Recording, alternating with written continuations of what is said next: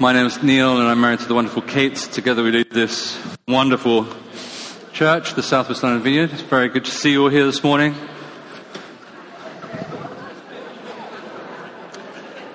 And if you missed last week, can I encourage you to have a listen to it on the podcast. And the real reason for that is not because you need to hear my dulcet tones, but it was because we started a series last week looking at how we actually think about following Jesus, and how we think about following Jesus in such a way so that following Jesus has an impact on our day-to-day lives, day in, day out, week in, week out. So have a listen to that. We said basically last week that being a follower of Jesus, being an apprentice of Jesus is essentially, we need to order and arrange our lives around three principal goals. And those principal goals are, first of all, to be with Jesus. The second is to become like Jesus. And then the third is to do what Jesus did. To be with Jesus, to become like Jesus, and to do what Jesus did. And over the next few weeks, we're going to be looking at each of these things in a little bit more depth. And we're going to start this morning with to be with Jesus.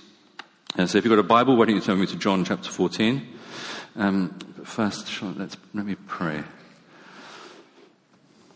Lord, we thank you for your presence here. We thank you for the presence of the Holy Spirit here in our midst. We welcome you. We say, come and have your way with us.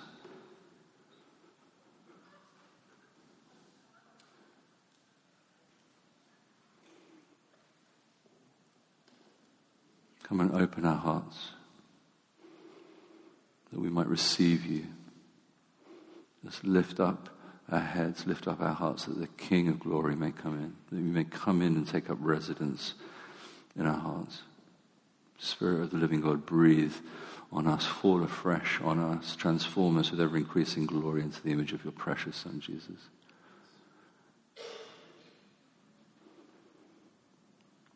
Amen. So John chapter 14. When you read through the Gospels, the closer that Jesus comes to the cross, the more he talks about the fact that he's going to be going away. He says that he's going to be going away, but he says that in his place, he will send what Jesus calls the Holy Spirit. Have a look at verse 16 of John 14. He says this, and I will ask the Father, and he will give you another advocate to help you and be with you forever, the Spirit of truth. And that word advocate can actually be translated as another one of me, another one like me. And what Jesus is saying is, Jesus is saying to the disciples, I'm going to be going away, but I will give you another one like me who will be with you forever, the Spirit of truth, the Holy Spirit. He goes on in John, it says, the world cannot accept him, the Holy Spirit, because it neither sees him nor knows him, but you know him, for he lives with you and will be in you. I will not leave you as orphans. I will come to you. Down to verse 25 says this, all this I have spoken while still with you, but the advocate, there's that word again, the Holy Spirit, this another one of me, whom the Father will send in my name, he will teach you all things and will remind you of everything I've said to you. Peace I leave with you, my peace I give to you. I do not give to you as the world gives. Do not let your hearts be troubled and do not be afraid. So according to Jesus, the way that you and I be with Jesus today, because Jesus isn't here today, he's seated at the right hand of the Father, the way that you and I be with Jesus today is in and through the person of the Holy Spirit. And what this means is, as we were saying this last week, that the first and primary goal of following Jesus, apprenticeship to Jesus, is that we learn to live in a constant state of awareness of and connection to the Holy Spirit. This is like following Jesus 101. This is like the baseline of what it means to be a follower of Jesus. This is our response to Jesus' invitation, which is, come and be with me. Jesus said to his disciples, come and follow me, that they might be with him. And what Jesus does, he goes on and he uses this metaphor to sort of describe how it is that we're supposed to live out this brand new reality. And turn on to John chapter 15. Very famous passage here in John chapter 15, starting in verse 1. I am the true vine, and my Father is the gardener. He cuts off every branch in me that bears no fruit, while every branch that does bear fruit, he prunes, so that it will be even more fruitful. That's worth thinking about when we're going through some of the challenges that we're going through. Every branch that does bear fruit, he prunes, so that it will be even more fruitful. You are already clean because of the word I've spoken to you. Verse 4, remain in me, as I also remain in you. No branch can bear fruit by itself. It must remain in the vine. Neither can you bear fruit unless you remain in me. I am the vine. You are the branches. If you remain in me and I in you, you will bear much fruit. Because, as we all know, apart from me, Jesus says, you can do nothing. If you do not remain in me, you are like a branch that's thrown away and withers. Such branches are picked up and thrown into the fire and burnt. If you remain in me and my words remain in you, ask whatever you wish and it will be done for you. This is to my Father's glory, that you bear much fruit, showing yourselves to be my disciples. So Jesus' metaphor for life as a follower of Jesus, for the life of a disciple, for the life of an apprentice of Jesus, is that of a branch being kind of connected to and staying connected to the trunk and the root of a vine. That's what it looks like. That's the image. That's the metaphor. That's the picture he's giving us. And in this one short passage, just Jesus is like driving the point home, and he's really trying to make sure that we get hold of this idea, because he uses this metaphor of remaining or abiding or staying connected like 10 times. What he's saying is, get into the Father's presence. Connect in with the Father's presence and get there and stay there. He's saying, like, root yourself and connect yourself and ground yourself, center yourself in the Father's presence and be in the presence of God all day long, just like a branch connected to a tree, branch connected to a vine. And he's not saying, I don't think, like, go off and sort of run off and hide away in like a monastery. That wasn't Jesus' plan for us. That wasn't Jesus' model.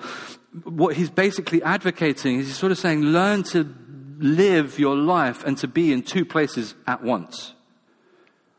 The life of the disciple is learning to live and to be in two places at once. And so, we're sitting eating our cornflakes for breakfast in the morning, or very late at night, and we're in the Father's presence. You're on the train and you're off to work, or you're on your bike on your way to work, or you're on your run on your way to work, or however it is you get to work in amongst all the kind of crazy other thousands of people who are on their way to work. Wherever it is, whatever it is you're doing, you're in the Father's presence. You're on the school run and the kids are screaming in the car, or it's like there's just craziness wherever you go, and yet you're in the Father's presence. We're in the Father's presence all day long. And there's all sorts of language through the teachings of Jesus, through the writings of the New Testament, through the sort of church history that describe and capture this sort of relationship that we are to have with our Heavenly Father. Jesus here, he calls it remaining, abiding. Paul calls it a prayer without ceasing. This sort of constant, 24/7 communion with God. Just praying constantly, just in communion with God, 24/7, without ceasing. Our Catholic friends would call it contemplation. The medieval mystic, Brother Lawrence, he called it the practice of the presence of God. Practicing the presence of God. And Brother Lawrence, he was this 15th century French monk. He was a soldier. He got saved and he went off. He did go off and live in a monastery. And his life goal was basically entirely devoted to this thing of the practice of the presence of God. He was like, I want to find out, I want to work out what this stuff in John 15 actually means, what it looks like in practice. What does this mean? How do you do it? And so he gave his whole life to trying to work out what abiding and remaining looked like. He was basically the sort of washer-upper in a monastery. He wasn't even really a proper priest thing. He was just like he was the kitchen boy, really. And years later, after he died, his letters came to light. And in one of them, he'd written this. He'd said this. He said, "The time of work for me." When he says work, what he's meaning is the time of busyness, the time of doing this sort of stuff and the chores of my life. He said, "The time of work for me does not differ from the time of prayer.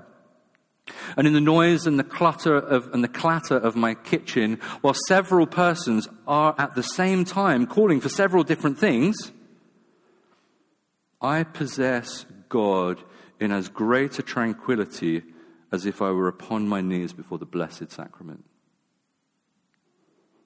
Several persons are all at the same time calling for several different things.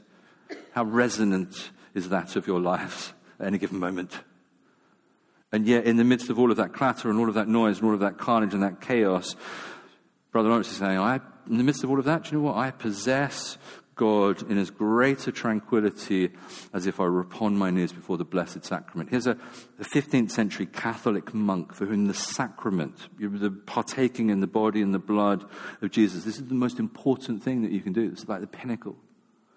And he's saying yeah, that's a great moment. That's amazing.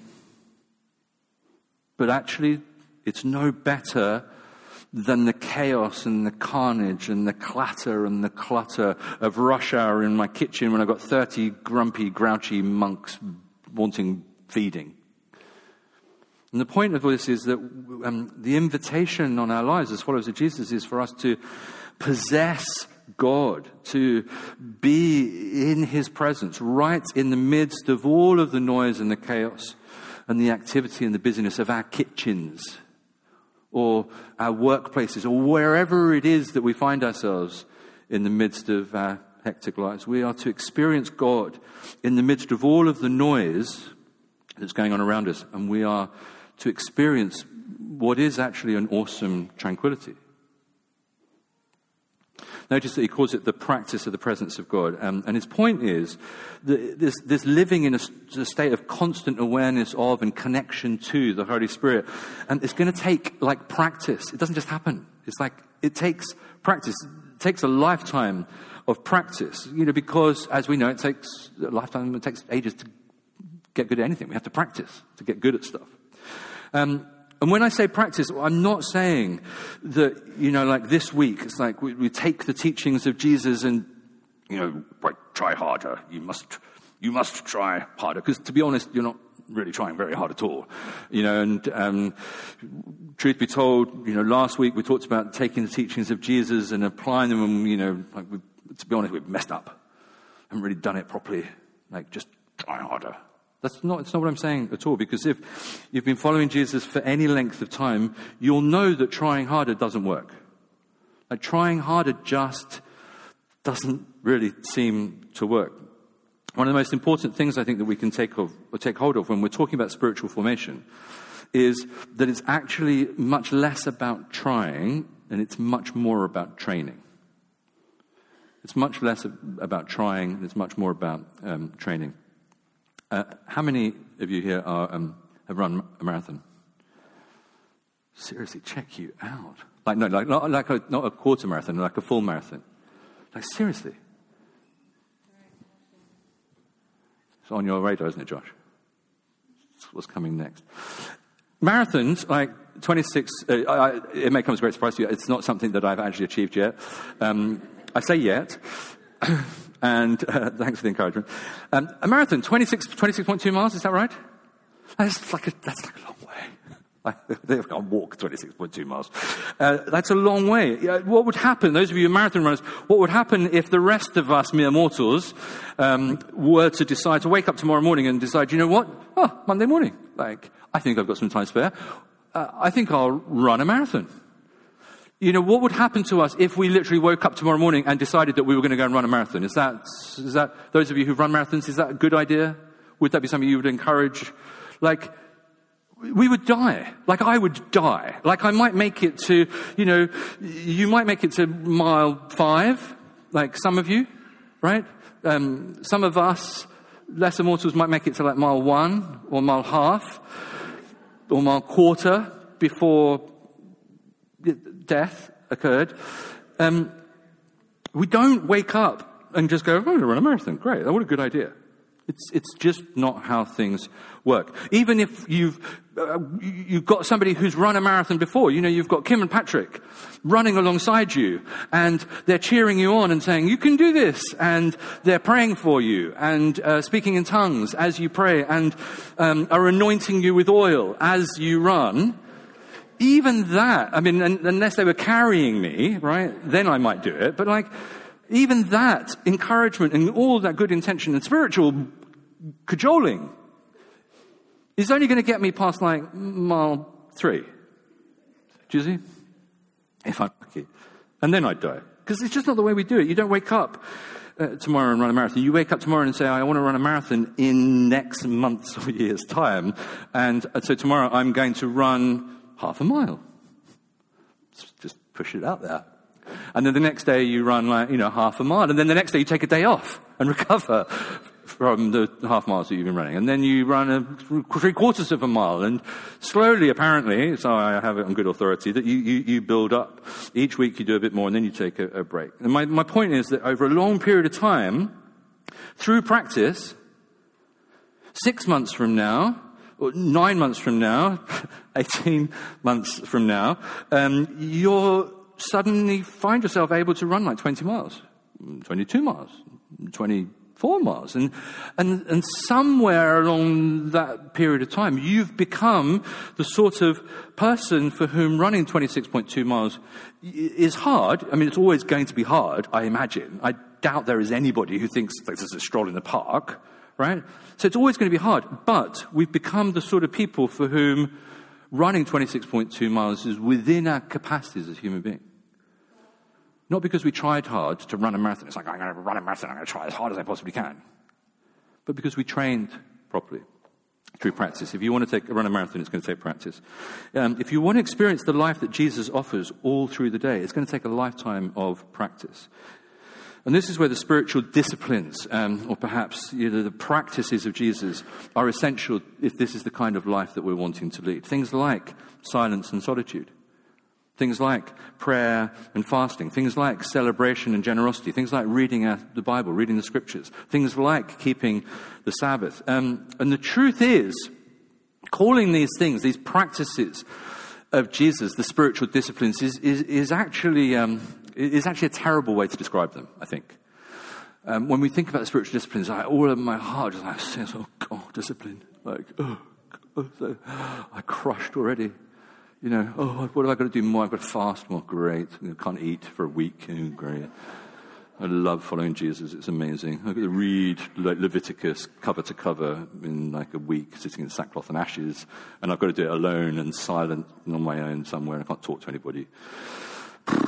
Where do I sign up? The spiritual discipline's got a bit of a bad rap. And, you know, maybe we should just call them like habits.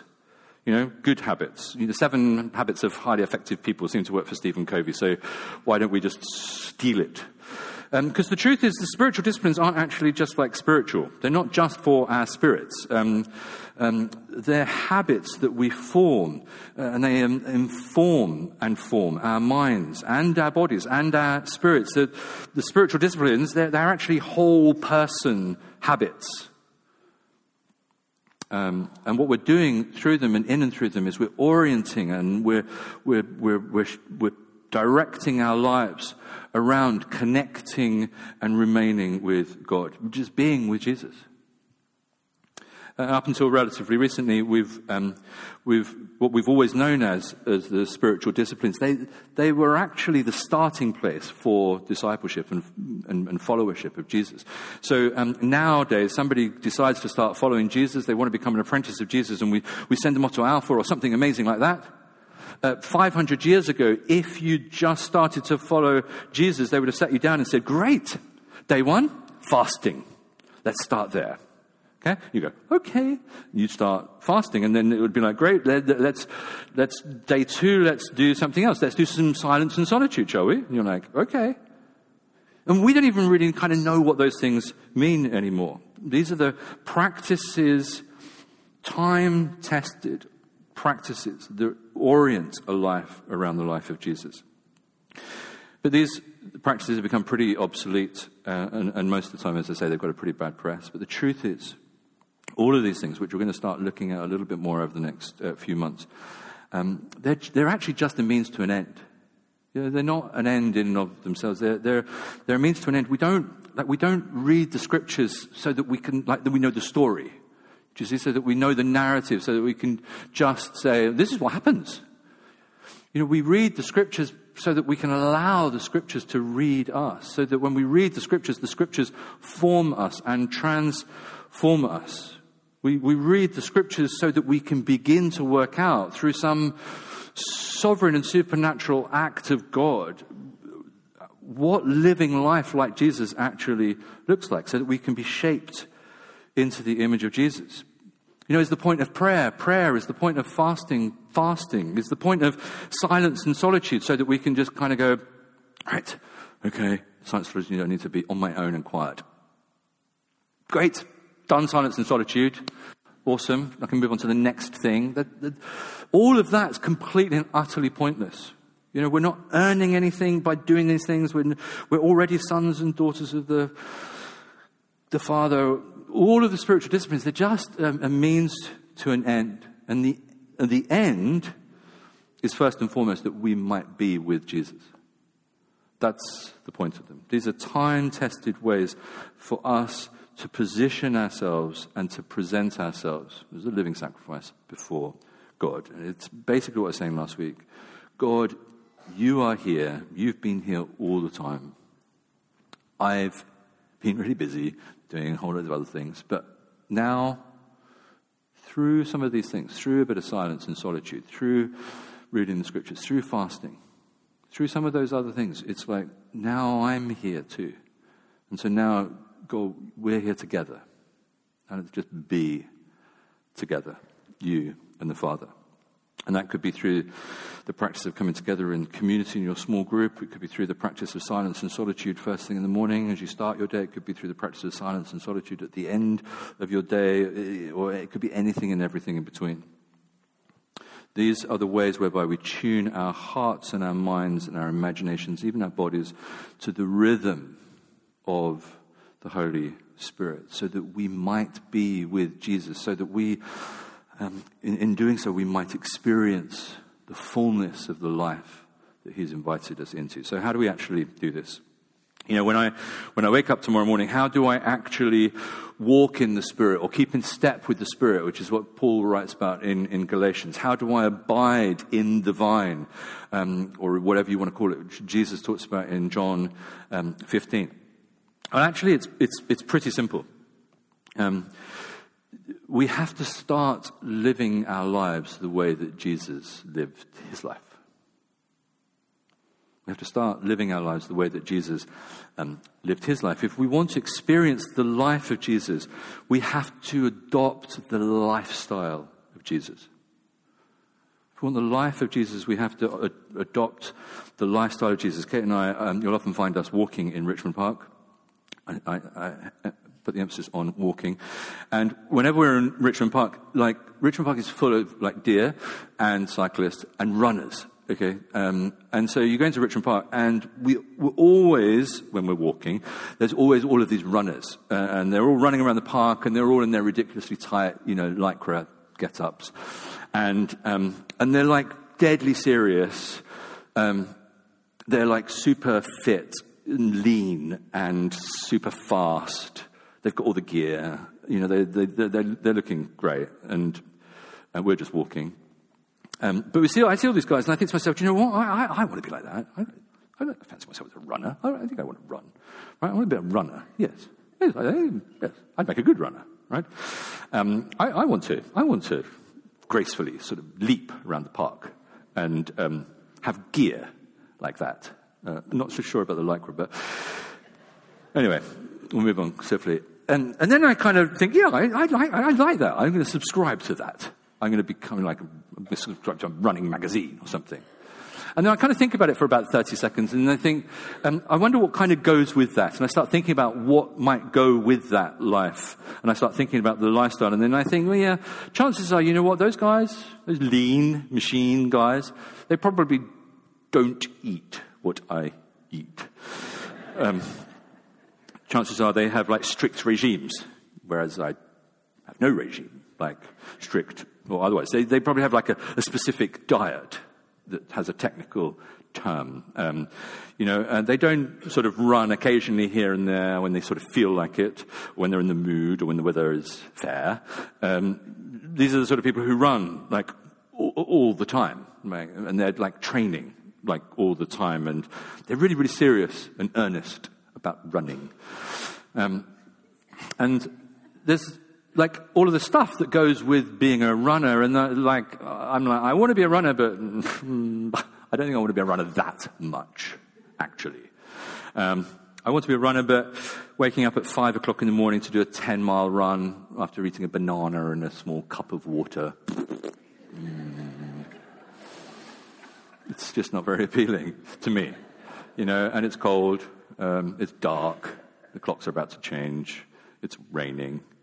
Yeah, I don't really want to be a runner anymore. And it's basically, I'm quite keen on the life, but I'm very less keen on the lifestyle. But if we think about it, our lives are the byproduct of our lifestyle. And by our lifestyle, what I mean is like our rituals and our routines, how we spend our time, how we spend our money, how we spend our energy, how we organize our day, how we organize our weeks. The corporate gurus would describe it this way. They'd say, your system is perfectly designed to give you the results you're getting. Yes, true. So if we think about our lives, are we getting the results that we want? What is the fruit that is growing on our and in our lives? What's the fruit that's being produced from our life with Jesus? Is it good fruit? Is it what we want or not? Does it look kind of like the fruit that we want? Because when you look at the life of Jesus, you see all these things about his lifestyle. You read through the Gospels, and don't just look at sort of what he did in terms of the teaching and the miracles and stuff like that, but just look through that to what his lifestyle was and what it would have looked like. And there's some really striking things about the lifestyle of Jesus. Jesus was like never in a rush. He was never in a rush. He was like unhurried. Like he spent lots of time with people. He was like always at a party. He's like, knocking back the vino, he's eating, hanging out with people, just likes people. He also spends a lot of time alone. So he would get up early to pray. He'd go off on like a prayer weekend retreat thing, up a mountain somewhere. You look at the Gospel, Jesus slept a lot. It's worth reading into, and more than once you look through the Gospels and the disciples would have to wake him up. I love that. I'm like, I want to be like that Jesus. Like Jesus suddenly become a lot more appealing. Right? I can mimic the life of Jesus to a perfection, to a T. When it comes to the resting Jesus, the sleeping Jesus. Sometimes Jesus would wake up at 4 a.m. I haven't quite mastered that. Sometimes he'd wake up at 9. I'm much more up with that. He would set aside an entire day a week for rest and for worship. That's my day of rest. It's my day of worship. He was at the synagogue every single Sabbath. He lived simply. And all these things you'll see when you read through the Gospels. And guess what? Jesus was at peace. He was at peace. A lot of us, we're over busy. We're on the go all the time. A lot of us, we're buying a lot more than we need. A lot of us are not sleeping well at night or enough at night. We're cramming more and more and more. The day is still only 24 hours long. The week is still only 7 days long, and yet we're cramming more and more and more into our days and our weeks. We're reluctant to Sabbath and to follow the lifestyle of Jesus, and then we're surprised when we don't have the peace of Jesus. Why am I stressed out all the time? Like I pray, I read like a verse in my Bible at least like once this week. I'm going to church like twice a month. I mean, what more could any like respecting human being expect from me? And I still haven't got any peace. God, why is that? Give me peace. And it's like our assumption is that peace is this thing. It's like a plaster. That God is just going to just lower down from the heavens and stick peace over our horrible lives. That's not what peace is. Peace is actually the byproduct. Peace is fruit. It's what grows out of a branch remaining in the vine, being connected to the root. It's a byproduct of apprenticeship to Jesus. We start to adopt the lifestyle of Jesus, as we start to arrange our lives as best we can around the framework and the model given to us by Jesus. You can read just throughout the scriptures. Guess what? Suddenly, like 9, 6, 9, 12 months down the road, we can run 26.2 miles. Guess what? 2, 3, 4, 5, 6 weeks down the track, I'm like, oh, I feel more peaceful. Where did that come from? All of Jesus' life was the overflow of this inner disposition shaped and formed by abiding in his Father. And if we want this kind of life, then we're going to have to arrange our lifestyles around the pattern given to us and laid out by Jesus. Okay. Now, I get that might sound a little bit overwhelming, and we are going to try and dig into this over the next few months. But first of all, just like to take a deep breath and don't get more stressed, because that's not the point. Here's a couple of thoughts. Two things. First is long-term. All right, so long-term, how might we think about this? And here's just some things for you to think about over the coming weeks and months. First of all, think about simplifying your life and simplifying our lives to what really matters. Like do a bit of an inventory of what we're actually doing. Like what does our life look like? And then start to think about, are we doing things that really matter? That's the first thing. And then over a period of time, again, this is not like in a hurry. This is not like do this by, like tomorrow. I know some of you want to get it all done by tomorrow, so you can check the box. Just allow it to kind of happen over a period of time. Just slowly think about how we might go about cutting out some of the extra unnecessary activities that we're doing in our lives. How do we just maybe cut some of them out? And then thirdly, how do we think about gradually adding in, instead, some of the practices of Jesus? And maybe, it would be good for us all to start thinking about what are the practices of Jesus? What was Jesus' lifestyle? What did that look like? And maybe let's start to think about like making a list of some of the things that you resonate most with. It could be silence and solitude. Some of you may have a yearning and a craving for silence and solitude, and you just want to explore how you can gradually weave in more silence and solitude into your lives over the coming months. Maybe it's fasting. Maybe it's reading the scriptures. Maybe it's living in community. Whatever it is, just have a look at. Let's all start to look at the lifestyle of Jesus, and then let's start thinking about how we can actually adopt and adapt some of those lifestyle principles into our lives and start weaving them in to our lives over the coming weeks. And let's start thinking about those things. But to live this way, we're going to have to slow down a little bit. It's going to take a lifetime. It's not a short fix.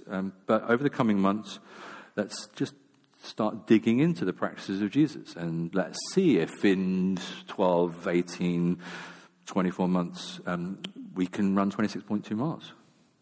Yeah? Short term, before I finish, here's a really simple exercise for this coming week. Okay, this is just something for this week. Let's all just try and set aside just 10 minutes.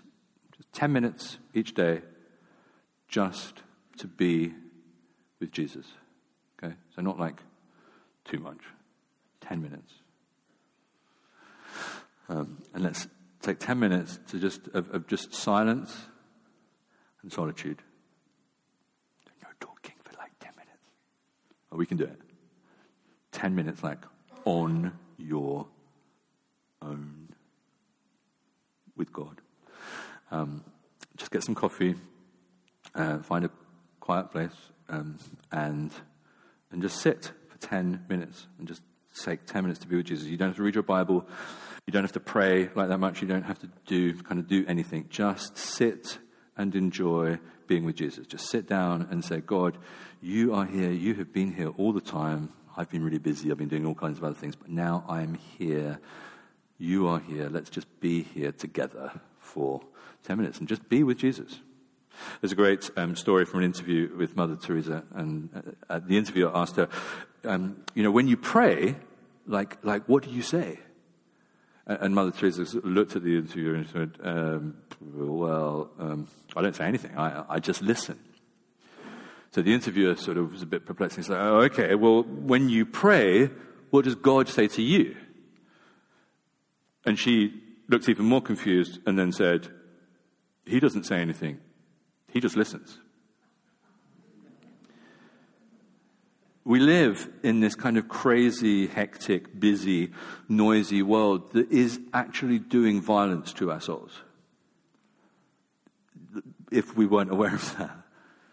It's an assault on our souls. And so often we carry that busyness and that craziness into our life with Jesus and into like our prayer life. And I find myself, I have to check myself, but so often I find myself praying, and I'm like, God, okay, look, I've got like 3 minutes. I'm on a bit of a hurry. I've got 3 minutes, and I've got to be here and there and everywhere. But I've got 3 minutes. But a couple of things. Like, I really need to be more patient today. So I don't know if you know, but I'm not very patient. That fruit is still a seed. But it's coming. And so you can monitor my patience over the coming weeks and months and years. But I find myself like, God, I need more patience. Could you just give me more patience? Right, quickly, please. Not that I'm impatient for getting patience, but I hurry about it. And here's a load of things that I just need. Okay, so God, if you could just do bang, boom, boom, boom, boom, boom, and I rattle off this list, this shopping list of things that God needs to do for me, like right there and then. And then great, okay, transaction done. Anything you want to say to me? No? Okay, fine. All right. And then I'm off. Do you see? It's like, great, see you tomorrow. Do you see? And sometimes that's how my relationship, like, oh, hold on a second, that's not quite, I don't think that's quite how it's supposed to be. That's not quite what it's supposed to look like. There's a life that's waiting for us all. Jesus talks about it clearly. It's like there's a life, fullness, abundance. His invitation is come and see. He says to all the followers, disciples, he says, come, follow me, come and see. Taste and see that the Lord is good. That's the invitation of Jesus on our lives. Whether you're here this morning and you've known Jesus for 30 years, there's always an invitation to go deeper in our relationship with Jesus. For all of us, no matter how long we've known Jesus, to come and see. Come and find out more. Come and hang out with him and find out more about him. You could be here this morning and you're like, I don't know what the hell I ended up here for. I mean, where I am, right? I thought I was going to be like an extra on a film, and I've ended up in this church. Or wherever it is that you end up having to be here, and you're like, I don't even know who Jesus is. The invitation is for you too. It doesn't matter that you don't know who Jesus is. The invitation from Jesus is come and see who he is. Come and spend time with him. Come and find out from him if he can actually lead you into the fullness and the abundance of life. We just need to take some time. Let's just slow down. Let's just breathe. Let's fix our eyes on Jesus, the author and finisher of our faith. Let's focus on him, and then let his peace, which we're all so longing for, let his peace come upon us. Okay? Well done. Great. Thank you very much. Why don't you stand?